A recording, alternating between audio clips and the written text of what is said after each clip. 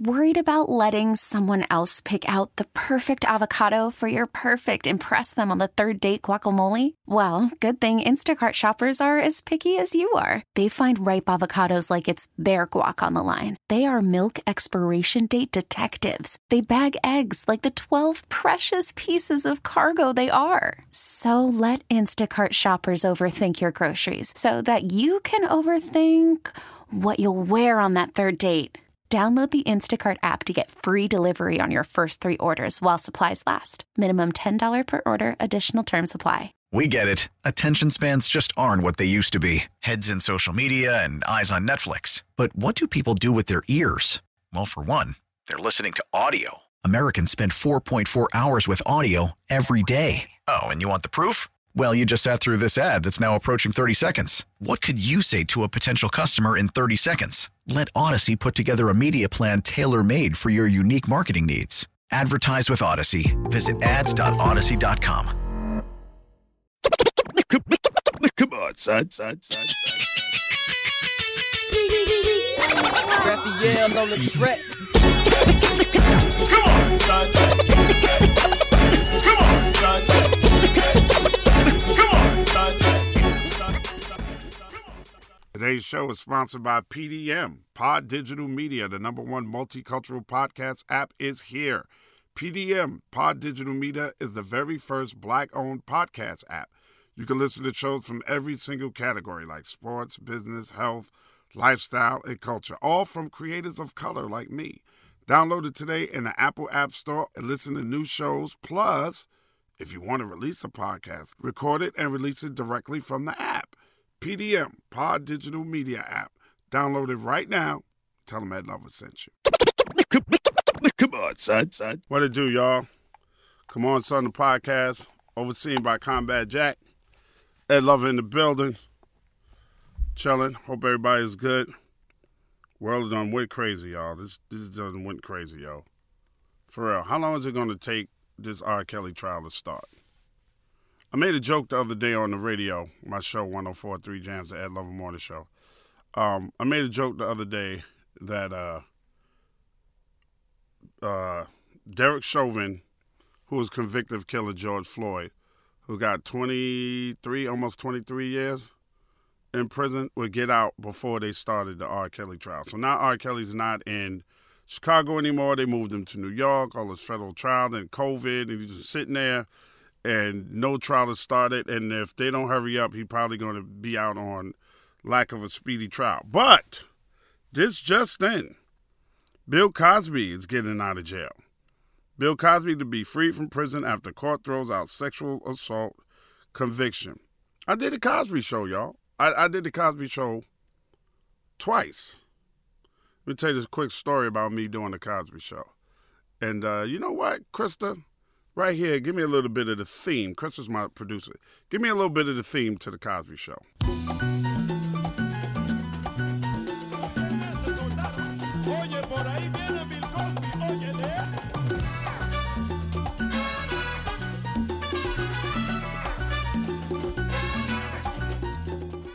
Cosby Show was the most watched show in America, and it wasn't just watched by African Americans. It was watched by Latinos. It was watched by Asians. It was watched by women, men, whites. It don't matter.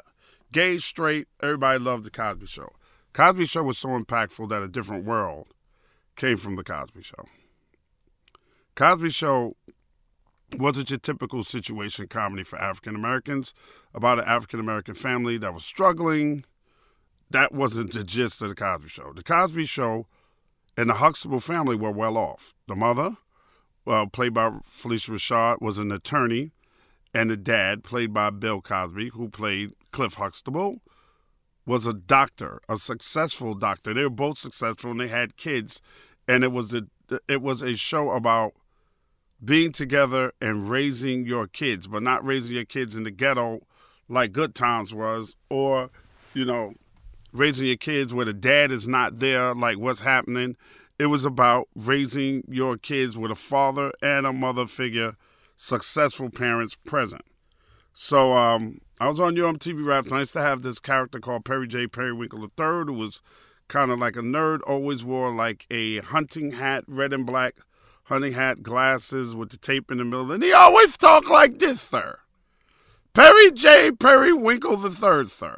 So one day I'm at home, and I get a message from one of the creators and a producer of Yo MTV Raps, the late, great Ted Demme, and said, hey, Ed, call Ted in his office. I'm still in the office. If you get this before such time, call me in the office. So I'm saying, cool. He said, it's kind of important.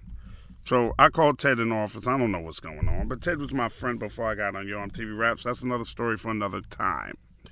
I called Ted's office. Ted picks up the phone. What's up, Ed Witch? I'm like, what up, Ted Witch? We used to call each other that sometimes from back when he was in college. And he goes, hey, man, somebody from the Cosby Show called here looking for you. And I was like, what? What's the Cosby Show calling looking for me for? He said, well, here's the number. Give him a call back. I don't know what's going on. I'm like, cool. I take the number. I called back to Silver Cup Studios, and I said, hey, somebody from the Cosby Show is looking for me. My name is Ed Lover. They go, oh, let me patch you through into, the studio where they shoot. And they patched me through, and I go, hey, this is Ed Lover from MTV. Somebody from the Cosby Show called me, was trying to find me. And they go, yeah, Mr. Cosby want to talk to you. Hold on. Now I'm tripping. Because I remember Eddie Murphy saying Bill Cosby only calls you for two reasons. Either he thinks what you're doing is absolutely phenomenal, or he's going to admonish you because he feels like you're embarrassing the black community overall. Now, remember, this man's name holds a lot of weight. He has given money to Temple. They've named a whole goddamn school or wing after him or whatever. Mr. Cosby got a lot of money. So now I'm afraid of what he's going to say to me when he gets on the phone, because maybe he thinks that what we're doing on Yo MTV Raps is buffoonery, and I need to stop doing whatever I'm doing. I'm in awe of this man. He is the Cosby Show. He is Fat Albert and the Cosby Kids. He's I Spy when I was a kid. He's the Jello pudding guy. This is Bill Cosby, and I'm not even really expecting him to get on the phone. But the phone clicks over and he goes, is this Ed? And I go, yes, who is this? Is this Mr. Cosby? Yes, Ed, this is Bill Cosby. How you doing? I said, I'm good, Mr. Cosby. No, don't call me Mr. Cosby. Call me Bill. First of all, threw me for a loop when he said that. And I said, okay, Bill. And he goes on to tell me that he has a daughter that loves the Yo Raps thing that you're doing, and she's here in my dressing room, and I'm watching the thing, and then all of a sudden, here you come, and you're dressed up in this character, man, and I couldn't stop laughing at it. And I was like, wow, thank you, Bill. And he's like, no, but hey, listen, Ed, my daughter loves the show. I saw the show. I like you. I like Dre. I want to come on the show. And then I'm going to have you on my show. Could you set that up? I was like, absolutely, I can set it up. We get off the phone after more pleasantries and me giving him all the love in the world for what he's done and giving him his flowers right there and letting him know I'm a huge, huge fan of his work, from his comedy albums to Buck and, stuff like he couldn't even believe that I knew. And I set it up. We got in touch with him, and we had the studio ready, and he came down, and he did a whole week of Yo MTV Rap shows with Dre, myself, and T-Money. And the cool thing about it is when he came, everybody from MTV Viacom came to the set. I don't even think I can remember anybody else that presidents and vice presidents came down to meet. Green room is laid out for Bill Cosby. Green room is laid out. They asked me, what did he want? I was like, he never said he wanted anything. So they just put all kind of stuff and things in the green room and had extra security on site, and just, in case he needed privacy, because this is Bill Cosby at the height of the Cosby Show. Bill Cosby comes down. They make room in front of where we were shooting. We weren't actually shooting at the MTV studios in those days. We were shooting on 57th and like 11, between 11th and 12th at a separate studios before MTV built their own studios in the MTV building, 1515 Broadway. Bill Cosby gets out of a yellow cab by himself with a newspaper under his arm. No security, no nothing. It's a man that's worth millions, if not already a billionaire. They like to say Bob Johnson was the first black billionaire. I don't think Forbes was counting Bill Cosby's money in those days. But he gets out by himself. He comes in. We start shooting. I don't even think he ever went in the green room. We start shooting, and all of these people are on the floor while we're shooting, and he looks at me and he goes, I remember at one point, I can't remember what day of the week we happened to be shooting at that point. He had the Ed and Dre t-shirt on, and he says, are all these people usually here when you guys are doing the show? I was like, no. He's like, who's usually here? I was like, well, Moses is, doing the floor managing. Todd is here, and this people, that people, and Warren, the camera guy. And he goes, hold on. He said, hey, everybody, hey, excuse me, can y'all get the fuck out? And everybody was like, wow. And he was like, yeah, you guys ain't usually here. You're only here because I'm here. I will gladly come out, jokingly laughing and say hi and take pictures and autographs, everything after we shoot the show. It's too much confusion. Everybody get out. And everybody left except for the people that were supposed to be there. And it was smooth sailing from that point on out. And then, just like he said he would, he had me on the Cosby Show. First time I did the Cosby Show.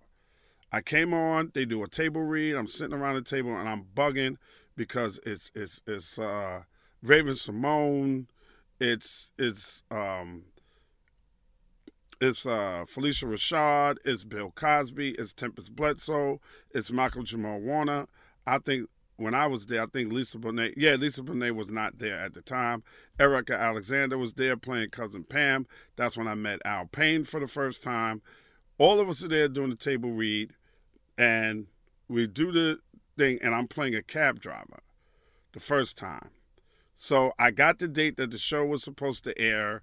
They told me, I told all my family, all my friends I was going to be on the Cosby Show this date, and lo and behold, Bill Cosby calls me. Remember, they came on a Thursday. Bill Cosby called me that Tuesday again before that show was supposed to air and broke the bad news to me that it ran long, so they had to cut me out, and I wasn't going to be on that episode of the Cosby Show. And he goes, but I will definitely be having you back. I think you're funny. Take care of yourself, and I'll talk to you soon. And he hung up. And I'm like, that's never going to happen again. I was there once. It didn't work out. It's not the first time I got cut out of things, y'all, by the way. I did a movie about 2 years ago with Chiwetel Ejiofor called Come Sunday. It's a Netflix movie.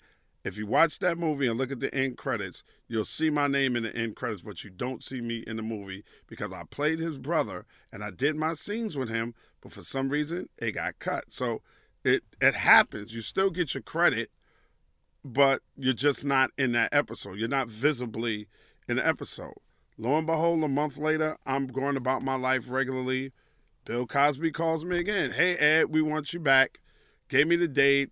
Sent the car for me. They actually shot at Silver Cup Studios in Queens. I come back. I remember that Monday. We do the table read again. And he goes, welcome back to Ed Lover. And everybody at the table read claps. And he goes, Ed, there's no way you're getting cut out of this show because I have you playing a doctor. And I just opened my mouth and was like, wow. And then he goes, I'm bullshitting, you're a cab driver again. And as promised, I was a cab driver in that episode. Bring Me the Lip Gloss of Desiree or something like that's the name of the episode. And I did not get cut out of that episode. And what I remember the most about the episode is being on the set of the Cosby Show and realizing for the first time in my life that it's not a real house. That the living room and the kitchen and all of that is a set. And when they go up the stairs, they just right there on a landing, and then there's a side part on it. They walk down and sneak out the back. And when they come down the stairs, there's nothing up there. And when you walk out that front door, there's nothing there. It's all on a sound stage. So what they usually show us, y'all, is, B-roll of what was supposed to be their house or the front of their house in Brooklyn. So this time I play a cab driver when he has a patient and I'm on my way to taking her to the hospital. He's supposed to be getting ready to rush to deliver her baby, and I run into his car. And I come through the door, and Erica Alexander goes, I know ain't nobody just hit Uncle Cliff's car. I know they didn't. And then she looks and she goes, oop, can't say that. Uncle Cliff, somebody hit your car. And I'm at that point, she opened the door and I'm standing there. And he goes, I know there ain't nobody hit my car. And he comes down the stairs. And when we did it, he doesn't do dress rehearsals. I'm telling y'all this about the Cosby Show. Bill Cosby was he did the tape and somebody else did all the stand-in stuff for him and his lines while we were rehearsing. So he comes down the stairs and I'm standing there, and you shoot it more than once. We shot it twice dry with no audience, and then they loaded the audience in, and we would do the show in front of them like doing a live play. And he said, I know the fuck they didn't. And I just fell to the floor laughing because I didn't expect that to come out of Bill Cosby's mouth. So those are my experiences with Bill Cosby. And Bill Cosby invited my mom and my aunt to have, they had dinner with him when he broke for dinner, and the rest of us were still waiting to shoot the show for the second time. I ain't want to bother him like that. So I want to chill with Malcolm, So I'm chilling with Malcolm and Alan Payne and Erica Alexander and, the people that I could relate to, while my mom and my aunt had dinner with Bill Cosby in his office during that break. So that's the Bill Cosby that I know. My mom never said he said anything inappropriate to her. My aunt never said he said anything inappropriate to her. And what's going on right now is Pennsylvania's highest court, the highest court in Pennsylvania, on Wednesday overturned Bill Cosby's sexual assault conviction and ordered him released from prison immediately, ruling that a non-prosecution deal he had struck with a previous district attorney should have shielded him from charges. So he had been brought up before, this is what I'm gathering from it, and he had a non-prosecution deal with a different district attorney, and then when they changed district attorneys, they tried to drop his deal, but the deal is still good because the deal was not just with the district attorney, it's with the state of Pennsylvania. So that's what they're saying, that deal, the previous deal with the previous district attorney, should have shielded him from charges. The decision, by the Pennsylvania Supreme Court came after Cosby had served more than 2 years of a potential 3 to 10 year sentence in a state prison following his 2018 conviction. Now, this is a problem with us in the judicial system. He served more than 2 years. How long have they been sitting on that, knowing that he had that deal with a previous district attorney, and it had to go through all the courts, all the appeals, all that, and all that time this man is sitting in jail when he shouldn't really have been in jail in the first place if he had a deal. It's like anybody else, right? You have a deal with the district attorney for no time. You're not going to get prosecuted. Tell us what happened, whatever. And then all of a sudden, that district attorney is not there, and then here comes a brand new district attorney. Something very similar to this happened to me. My wife and I was out in New York City, and there was some drunk girls. It was what was the name of the place? It wasn't called Bed. I don't know if you've ever been to a place that had beds. And that's where you partied at. Like, you partied on these beds. And my man Peter Parker was DJing. He invited me. So we up on the bed, and, we got our bottles, and we chilling. And there's a railing around it, and you can walk past the railing. So my wife thinks that these girls was trying to catch my attention because they kept coming over to where I was, and they kept bumping into my wife. And my wife was like, well, she wasn't my wife. She was my fiance at the time. Kept saying, hey, excuse me. When I went to the bathroom, they came in the bathroom because it was a unisex bathroom, chatting me up. I'm like, hey, how y'all doing? Blah. Oh, you so cute. Who you here with? I was like, I'm here with my fiance. I'm very flattered. It's nice to meet you. So I get back to the bed. Not even an hour later, here they come dancing over there again. They bump into my fiance again, who's now my wife. They bump into her again. And my wife, they just had words. And then all of a sudden I turn around and they fighting. And all of a sudden I see one girl throw a drink in my wife's face, and my wife is closing her eyes trying to wipe whatever vodka or whatever out of her eyes. And here comes another one with a bottle of Grey Goose. You know, the gigantic bottle of Grey Goose, like that you used to be able to buy in the club for like $800, $1,000. And she's about to hit my wife in the head with it. And I punched her. I didn't have time to think about grabbing her or whatever. I punched her dead in the face. And her head went back into the wall, but it was a padded wall, and she kind of slid down, and security broke it up, and they came, and I told my wife, you know what, let's go home. After I got arrested, some told me don't go to work that day, and I was on the radio in New York City, morning radio. Some said don't go to work that morning. And when I did not go to work, I got a call from one of my friends in production named Quasi that the police detectives are up there looking for me. They were going to arrest me at the radio station. So I got a lawyer, and my lawyer and I turned ourselves in. Now, I say that to tell y'all this.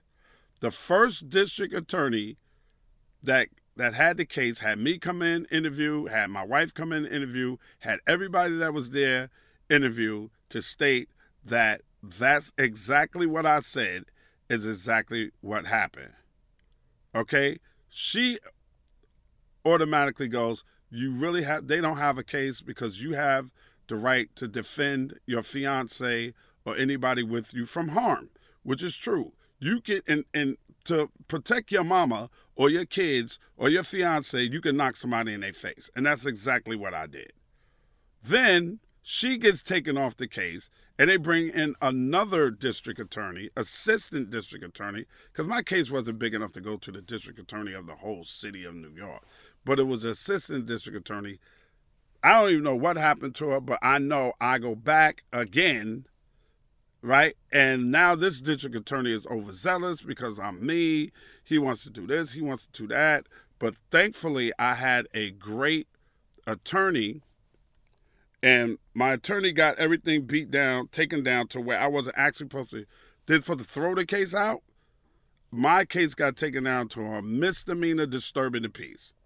And I ended up getting 7 days of community service. And what pissed me off about that, there was a lady that was in there with me that was shoplifting and jumping the turnstile, and they gave her 7 days of community service. And I'm like, why am I getting the same thing she got? I should have got a day or two of community service, but 7? I'll tell y'all another time about my 7 days of community service that I really didn't do. But I don't want to throw nobody under the bus right now, okay?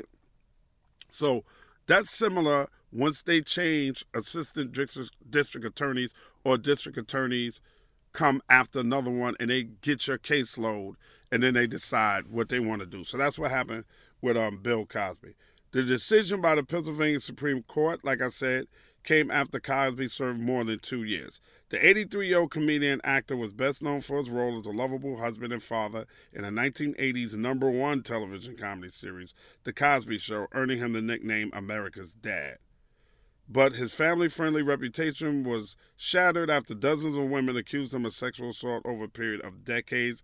His conviction was widely seen as a landmark moment in the Me Too movement, of course it was, that brought forth an array of allegations against powerful men in Hollywood and beyond. He could be released as soon as later on Wednesday from a state correctional facility in Shipack, Pennsylvania. He was found guilty of sexual assault, assaulting Andrea Constad, a Temple University employee, in his home in 2004 after drugging her with unidentified pills, which pretty much he admitted to when they did his deposition on his civil case.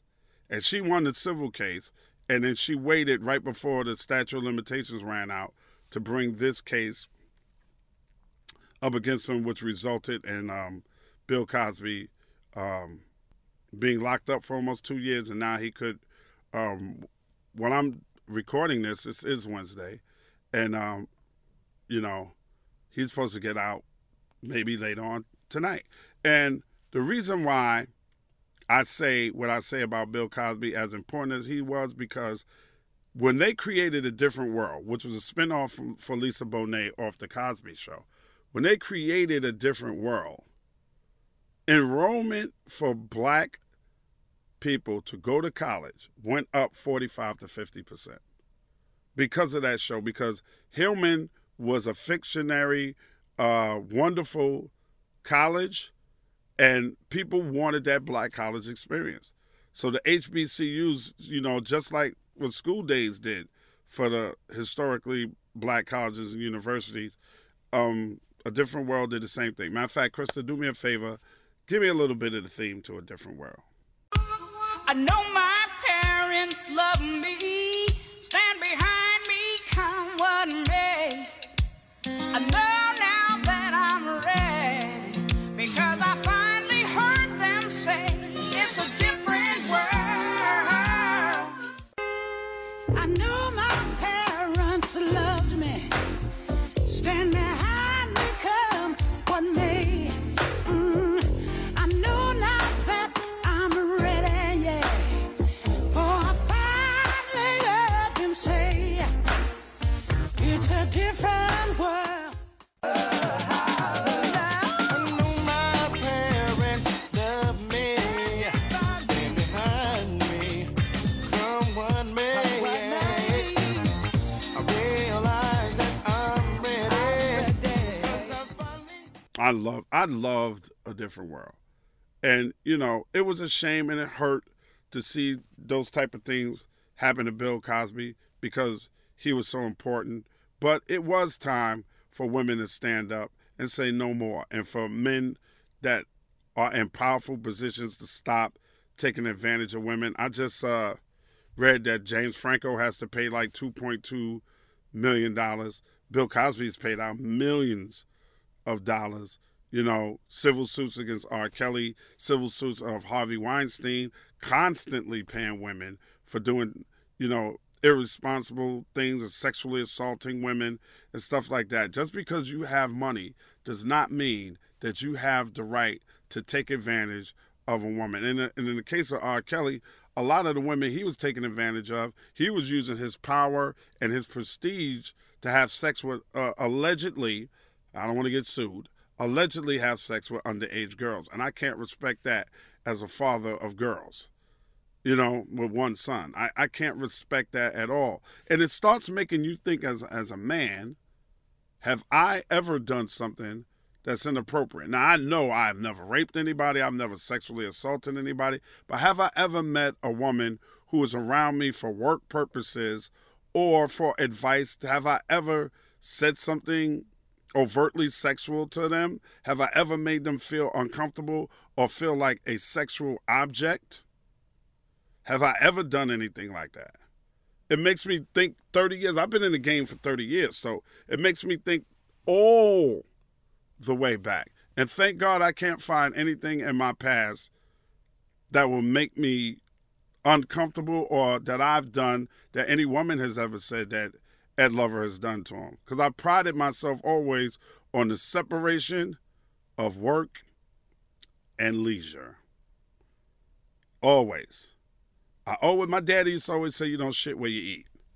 So I always tried to, if I was working with an attractive woman, I always tried to not date them, not come on to them, especially if I dated people, it was always outside of work, because it never ends up well. There's too many people. I've had program directors who shall remain nameless lose their position, a position that they worked their entire life to get to. New York is the Mecca. It's the number one market in radio. You work your ass off to get to New York City, to become a program director on one of the most powerful radio stations in New York City, only to lose it because you're sleeping with a damn salesperson, and you married, and you're allegedly stealing. Crazy. Had it happen to me in right here in the A. Right in the A.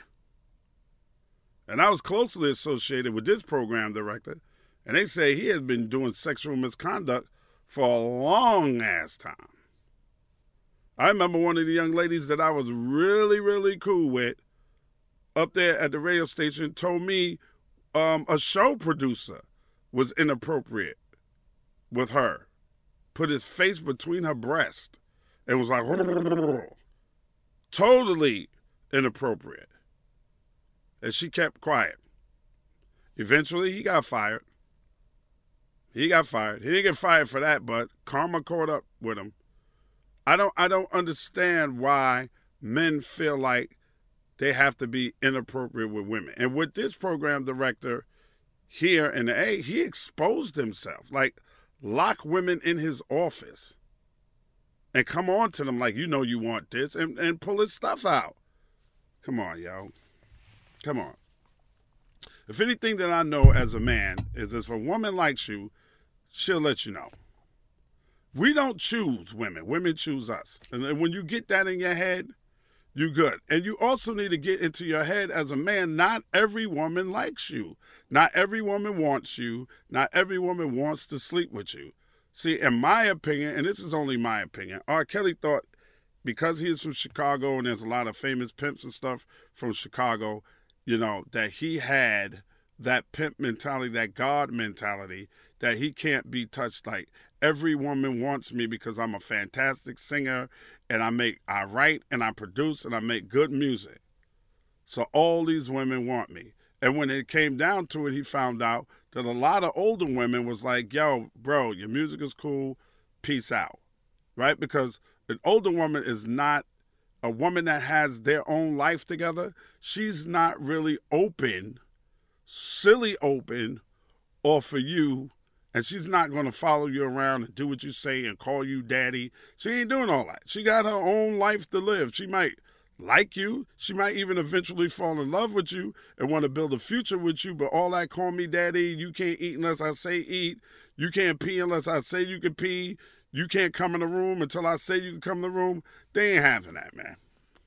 Not a smart woman, but you can pull that off with an underage, mentally developed person that comes from little to no means. And those are the ones that he was allegedly victimizing and preying on. It's a predator. You know? I mean, I actually one time, my wife and I got into a big argument when we were living in, before we downsized. And we didn't downsize because of money. We downsized because we didn't need all that space and we shouldn't be paying that high-ass mortgage. We had 6 bedrooms, 4.5 bathrooms, and I remember she got mad at me and just like, I'm leaving. You know, we weren't even married then. We were just living together and a little bit before we got engaged. I'm leaving, blah, blah, blah. I'm going to take my stuff, do. And I said, if you walk out of here tonight, I'll have 4 women living in here by the end of the week. If you want to play on somebody's insecurities, it's not that difficult, but you got to find the right one. I would live like we were in a commune. It's me and my 4 wives. You know, it's all of this stuff going around nowadays. Polygamy is the only thing that I can see that's next. I mean, we got same-sex marriages. You watch TV. You know, you got people that are married to more than one woman. You know, you got women that are married to more than one guy. Like, if it's all based on love, I don't see how you can actually tell somebody how many people they can be married to or what sex of a person they can be married to. You can tell them what age of a person they should be married to, but you can't tell somebody that because you're a woman and she's a woman and y'all love each other that y'all cannot get married. You can't say that. And because he's a man and you're a man, y'all can't love each other. It's impossible for you to love each other. So if that's possible and that's legal, what do you think is going to happen later on when people are okay with it? And there are people that are okay with it. There are women that's like, you know what? I just like to be married to him and have the security of him and I building a family together. But I only want to deal with him part-time, and I wish there was another woman that could deal with him the rest of the time. So you go ahead and find a sister wife. And that stuff happens. I mean, that's truly the way things are, and this is what we're leading into moving forward, that's what we're going to see. Legal, and probably, well, it's going to take these Bible states a while to get on to it. Just like it's taking them a while to get on legalizing marijuana. We never thought we'd see that happen as much as it is. But it is. It just is what it is, folks. It really is. It is what it is. What we have to do is learn to respect other people's opinions when it doesn't agree with ours, and to respect other people's lifestyles if it doesn't agree with ours. Now, there's certain things that should definitely be off limits. You know, you should not be a grown-ass man having relations with a little boy or a little girl, or a grown-ass teacher having, a female teacher having sex with one of your students that's not 21. Their brain is not fully developed, y'all. They can't make those conscientious decisions for themselves. I raise my kids the way I want to raise my kids. Other people raise their kids the way they want to raise their kids. But I would not let my kid tell me at 12 years old who they are, because they don't know. It's your job to guide them. It's your job to raise them. It's your job to nurture them. It's your job to feed them. It's your job to clothe them. But it is also your job not to let them make detrimental decisions on their life. You can make those decisions when you've grown and gone and out my house. So Bill Cosby is coming home. James Franco has to pay $2.2 million in a class action lawsuit. Apparently he was running an acting school in New York, and people was taking his acting classes, and he was having people shoot more and more explicit sex scenes on camera and then taking them and watching them later on. Weird stuff, boy, but different strokes for different folks. But you can't do that, Mr. James Franco. You cannot do that. Kevin Spacey, who is openly gay, got busted for what he was doing, trying to put pressure on young co-stars that were, crazy open, because it was Kevin Spacey promising them this, promising them that. They at the craft services table, he touching their butt, grabbing balls, rubbing dicks. He's just really getting back at it. It's crazy. It's crazy. I just think this whole damn world is going crazy, man. That's going to be the name of this podcast. The world has gone damn crazy. And I blame social media, man. I'm a fan and not a fan of social media at the same time. I blame social media because everybody is doing anything to get attention. Anything. You're not secure in yourself that you feel like you have to post everything. Let me give y'all a classic example. Father's Day was earlier this month. It's Black Music Month. It's Pride Month. It's all that. It's Juneteenth, and then the next day was Father's Day. So I have my children. Summer, my youngest daughter, she sends me something for Father's Day. Zaire, my only son, sends me something for Father's Day. My daughter Jasmine gives me something because she lives here in the house. She gives me something for Father's Day. Card, balloons, nice gifts for Father's Day. My daughter Tiffany, who's my firstborn daughter, nothing.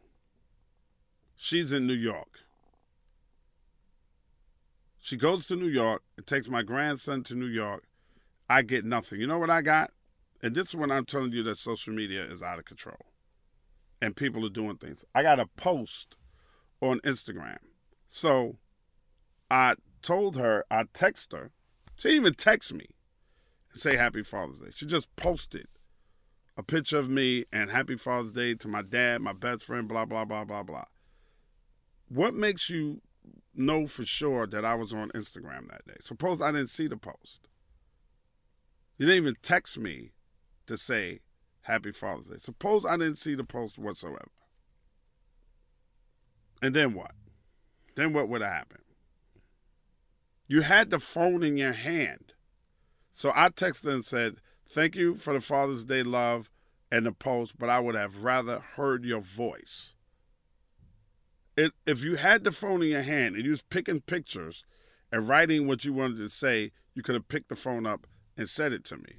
So who are you posting for? Are you posting for me to see it? Because if that's how you felt, you could have taken that same collage and sent it to me personally and said, Happy Father's Day, Daddy, with all the same things that you said in that post. Are you posting so that people can see and acknowledge you? Because my mom don't be on social media like that. So I post my mother because I want people to see that I love my mother. When I post my mother on Mother's Day, I know what I'm posting for. Okay? But I also pick up the phone and call my mom.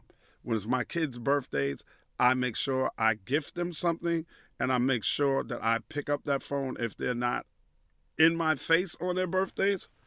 I make sure that they hear me loud and clear. There's certain people that I love that I call. I call my mom. My mom is not on Instagram. So if I just posted my mother on Instagram, she'll never see it. So I have to make sure that I call my mom. You have to start thinking about, what are you sharing for? Are you that insecure that people need to see every damn thing that you do? Grown-ass men, I know, friends of mine, ain't got a quarter of the followers I have. It's me keeping in touch with my fan base. But sometimes I post stuff and then I look at it later and go, damn, why did I post that? Why I post that? Because I want somebody to say, damn, Ed, you look great. Or, damn, Ed, what are you smoking? Or, damn, Ed, that's a nice shirt. I need that? Is that where we at right now? That we need that admiration from people all the time. We need that validation from other people, that we oversharing, overposting. You working out? Fine, you working out. Want to take a picture of yourself or video yourself while you working out and put it in your phone for later on so you can have that memory of your journey? Why are you telling us? I wrote on Twitter the other day, I'm not screaming happy birthday to your friend that I don't know. So stop asking me to do it on social media. Everybody, man, even to the point, where, and I'm being 100% transparent with y'all. My wife and I got into an argument about this. I was like, why do you have to take our pictures when we're in the car and post it on social media? If you want to take a picture of you and I just for our own memories, fine, but why are you posting this on social media? Why? So somebody can say, ooh, black love. Oh, everybody know we married. Every time we get dressed up to go out and we get in the car, you don't have to post a picture of us on social media. It's aggravating. Babe, look this way while I'm driving. For what? And then you take the picture and then, ooh, babe, you didn't smile. Let me take it again. Like, come on. And then every time you and your girlfriends get together, y'all got to take 1,000 pictures. Like, y'all don't know what y'all look like at this point. But then if we say, if my friends are in town, like my friends, the Richburgs, they came to town, we hung out. Y'all kept giving us y'all phones to take pictures of y'all two, Kim and my wife, Vanessa. And y'all took like one picture of me and Kev together. I want the memories too. I like the memories. But when y'all start doing this stuff now, when y'all posting 10 pictures because you on a beach or because nobody really gives a fuck. Do you understand what you're doing? Selfie and selfish ain't that far apart in letters. You don't see nothing beautiful but you. You didn't take a picture of the hotel and say, y'all, this is a dope hotel here on South Beach. Y'all need to come to this hotel when y'all here. You didn't take a picture of the ocean and the sunset and say, oh my God, God is great. Look at this sunset over the ocean. You took a picture of you lying on your stomach with your ass out? Who's the thirsty one? The person that goes into your comments and tell you how much they want to stick their dick in your butt? Or you for posting it?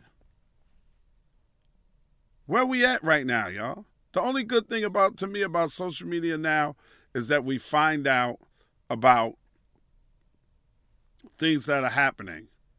Different atrocities, police brutalizing us. We find out that stuff now quicker than we did before there was social media, because before there was social media, it would get buried in a newspaper article and it wouldn't spread all around the world. We'd have probably never known anything about George Floyd being murdered if it was not for social media.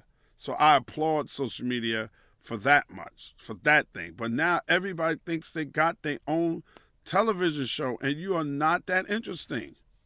Some people on there are funny. I give it to them. But the majority of people are just doing stupid things for likes. Dumb. Oh, it went viral. So what does that mean to your life? I've been viral. I was viral without social media. But I was viral for doing something that I loved, and I was viral for spreading the culture of music that I loved. You want to go viral for doing something stupid. Oh, we should invent a new dance. How many? Come on, man. It's crazy. Got bigger stuff we got to deal with than that. Bigger stuff. Men done went crazy. I'm going to tell y'all something right now. And I mean this from the bottom of my heart. And I hope if you are listening to this podcast and you subscribe to this podcast, and I hope that you do. And I hope you tell a friend, hey, man, Ed got a pretty damn good podcast. You need to check it out. We can't keep screaming Black Lives Matter until Black Lives Matter to us. 46 shootings in Chicago. 95 of that is black people. 30-something in Atlanta. 40-something in New York over a weekend. And it's mostly us. How are we going to say you can't kill us when we're killing ourselves? And we killing ourselves over bullshit. Meaningless shit. Meaningless. I just sat down with a young lady who is Tupac's first cousin, who was around Pac a lot, and I've known her for quite some time. I just didn't know she was my man Shaka Zulu's sister. Shaka and his brother are, part of Disturbing the Peace, or the heads of Disturbing the Peace, along with Ludacris. And done great things in music, and he's an OG, and he deserves his flowers, man. I know that Afeni and Tupac were Shaka's first cousins. And we were talking about Pac, and because Pac would have been 50 this year, and where we think Pac would be at. She knows that me and Pac was tight. And we were just sharing, I'm sharing stories with her. She's sharing stories with me. And even as his first cousin, she really doesn't like the way people put Tupac in this box as if he was this and then wasn't there and really didn't know how confused he could be sometimes at 24, 25 years old. So we just, we sharing stories, and I'm looking at this like, wow, my man would have been 50. He'd have been all over social media. He would have been probably the greatest rapper/actor that we've ever seen because he was naturally gifted. I mean, so many great things on the front of Black Lives Matter. Would have definitely been hearing from Pac a lot. And he would have also told us to stop fucking killing each other. We can't keep saying Black Lives Matter if they don't matter to other black people. They don't. Because everything that we say about each other is a negative connotation half the time. We're so comfortable now with calling women bitches. We're so comfortable now with women calling us niggas. Oh, I'm tired of these niggas. All these niggas out here, this, that, and the third. All these niggas, whatever. This, that. Stop dating niggas. Stop dating niggas.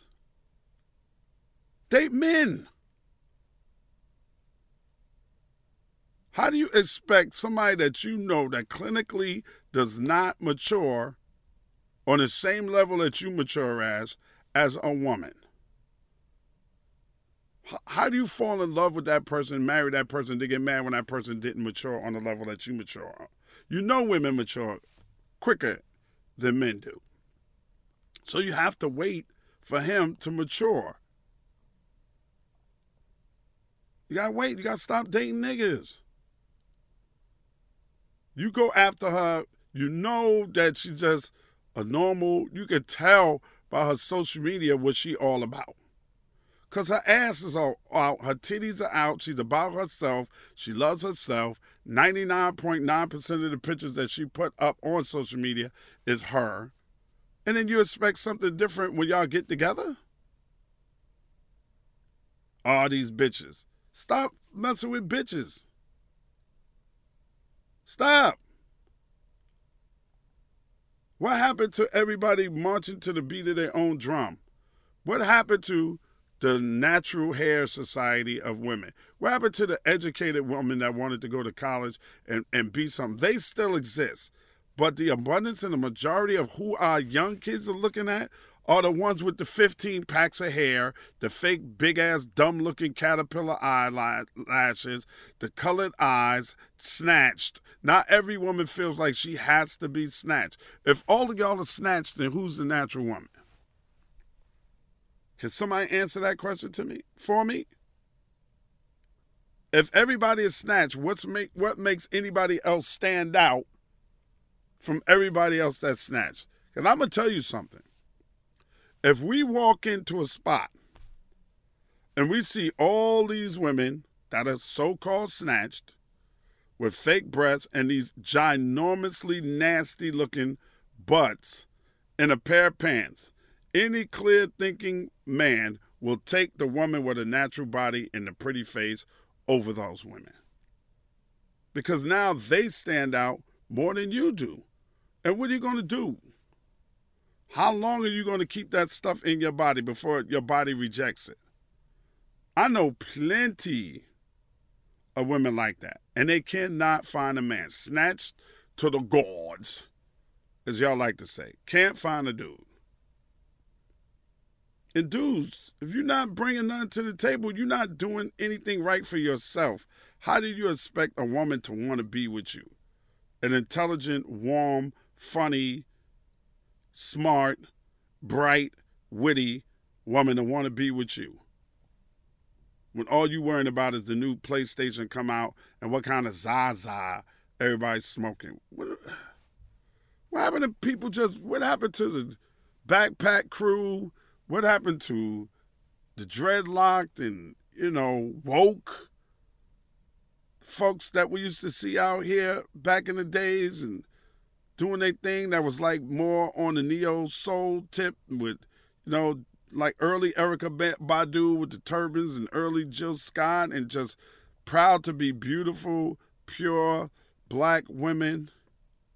The women that Mary raised, the B-girls that loved hip-hop and loved R&B. What happened to them? Now we got, and I don't mean to throw nobody under the bus, and I'm not. Now we got a whole generation that want to be Nicki, Megan, Cardi, or the City Girls. That's it.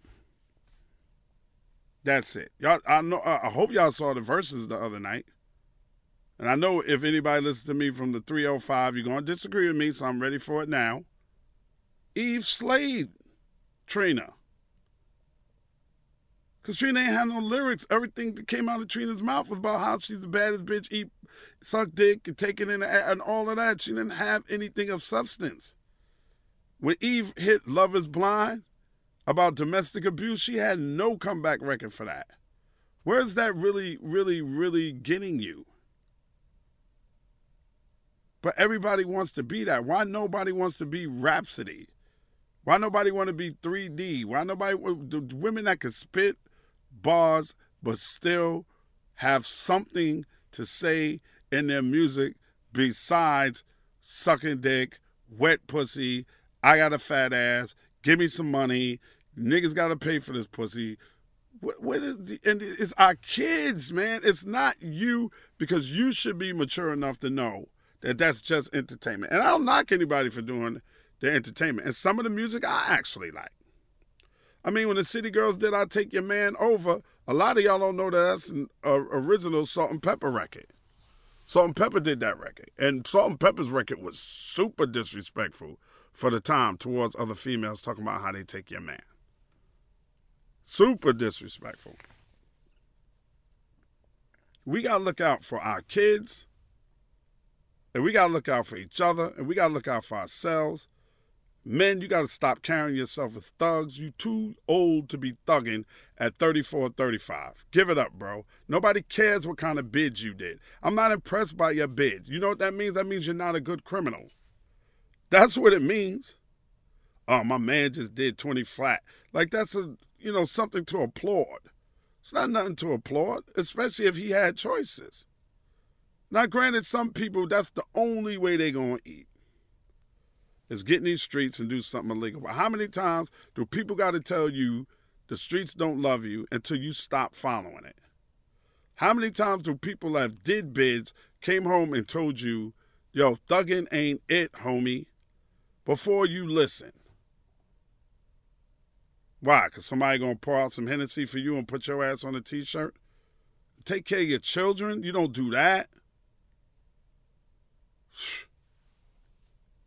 And then you wonder why women say ain't no good niggas out there. Because you're not acting like a good man. First of all, you got to act like a man.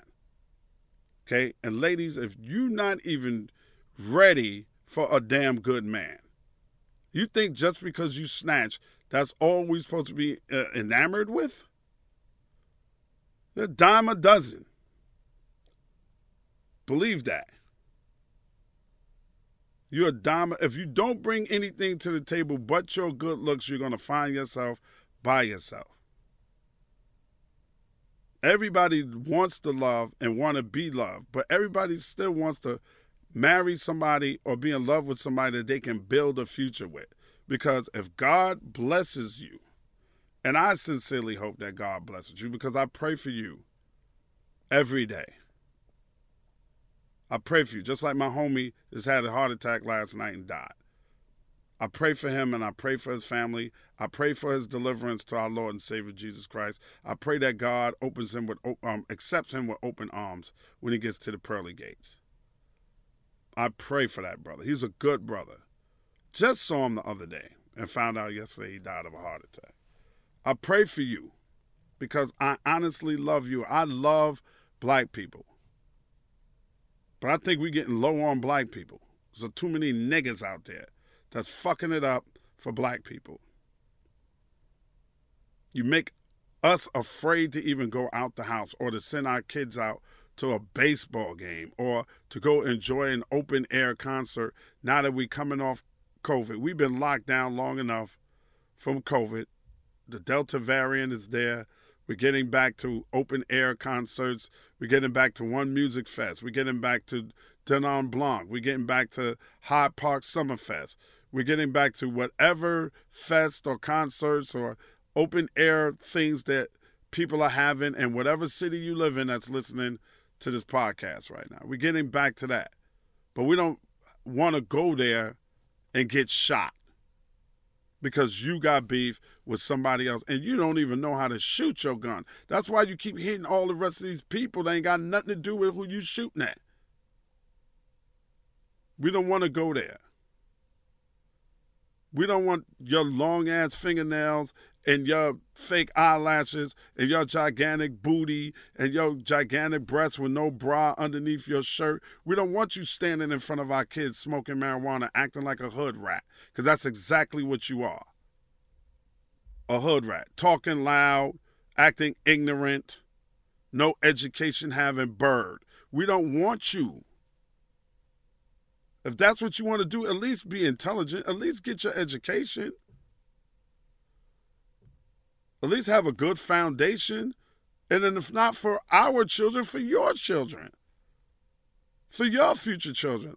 Do you want your grandson's friends to come over your house and go, damn, your grandma got a fat ass. I'd like to fuck that. Is that what you want? Gotta get it together, man. Everything ain't for everybody. You're beautiful. You are beautiful. But we are over fucking doing it. And you know when you're going to start complaining, ladies? When we as men start getting snatched. That's when you're complaining. That's what you're going to do. We're going to save our money as men and go get dick enlargements. That's what we're going to do. We're going to let that shit go down the sleeve of our pants so you can see this big 18-inch dick that all of us got. We're going to get the liposuction. We're going to get all that shit. We're going to get the six-pack put on. We're going to get pecs implanted in our chest. We're going to do all that. Veneers and all of that. Take these bags from under my eyes and have my eyebrows permanently put on. And you know what you're going to say? Damn, he look fake. You see all that fake shit on Ed Lover? He look fake. What do you think you look like? Because somebody tell you pretty on Instagram. Come on, y'all. Because somebody can slide up in your DMs. We just out here, man, and we're not taking care of each other. I'm spitting game to you because I love you. I'm spitting game to you because I care about you. I care about my people. And I, right now, don't like the road my people are traveling down. There's too many murders in our ghetto. No more murder in and out of the ghetto. No more. Women shooting other women. This is ridiculous. Now who we blaming? Who we blaming? Because that ain't the police. It's you. And then you wonder why they scared of you. It's you. Come on, y'all. I'll be back with my Come On, Son for the week. Come on, son. Hold tight.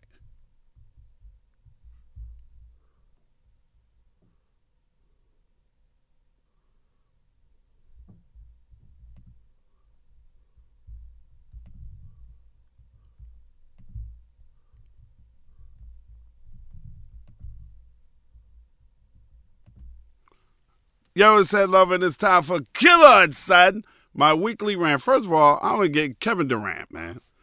Come on, son. Kevin Durant, you are a great basketball player. Matter of fact, you're a superstar. I've been touting your basketball prowess for a long time, bro.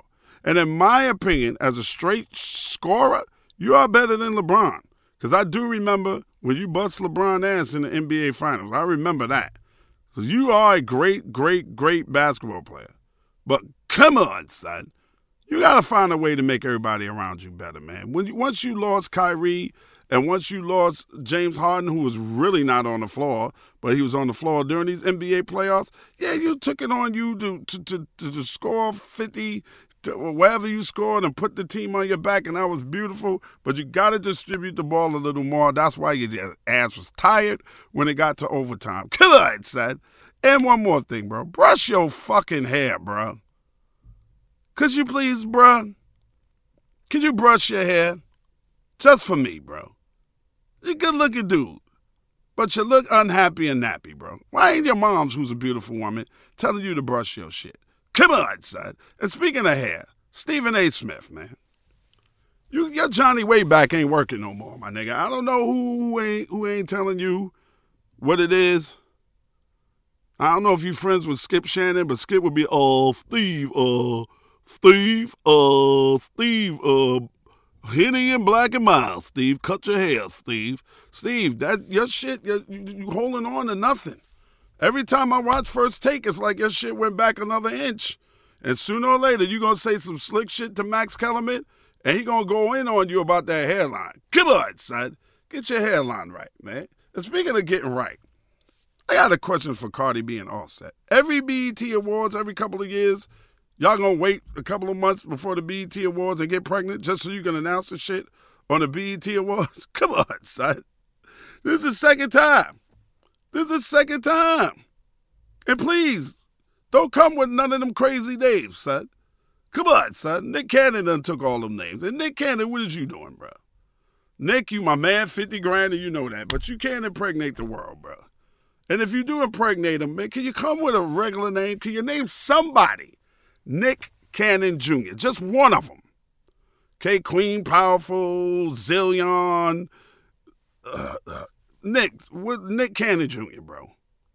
Maverick, Morocco, Secret Squirrel, Batman. Well, you running out of names. What you got? You working on your 7th, dog? Come on, son. You wildin', son. Nick Cannon Jr. Can we get one? Just one, son. Please, son. Stop it, son. And while I'm on the subject, can y'all please stop with this extravagant ways of revealing the birth of the baby? Somebody burnt down a whole goddamn town during the reveal party. Come on, son. Can you just find something else? Get a magician. Fuck out of here. Bring out 2 different colored dogs. Do something. But all of this burning shit down and starting forest fires for your reveal party, this shit is getting out of hand, man. And while I'm talking about shit that's getting out of hand, ladies, we tired of these pregnancy photo shoots. We tired of your reveal parties, and we're not giving you a push gift. It's just as much your baby as it is mine, and it is an honor for you, through the Lord and Savior, to push your child out. You don't get no fucking gift for that. So stop it. Stop coming up with this bullshit. Come on, son. Fuck out of here with that bullshit. And James Franco, come on, son, man.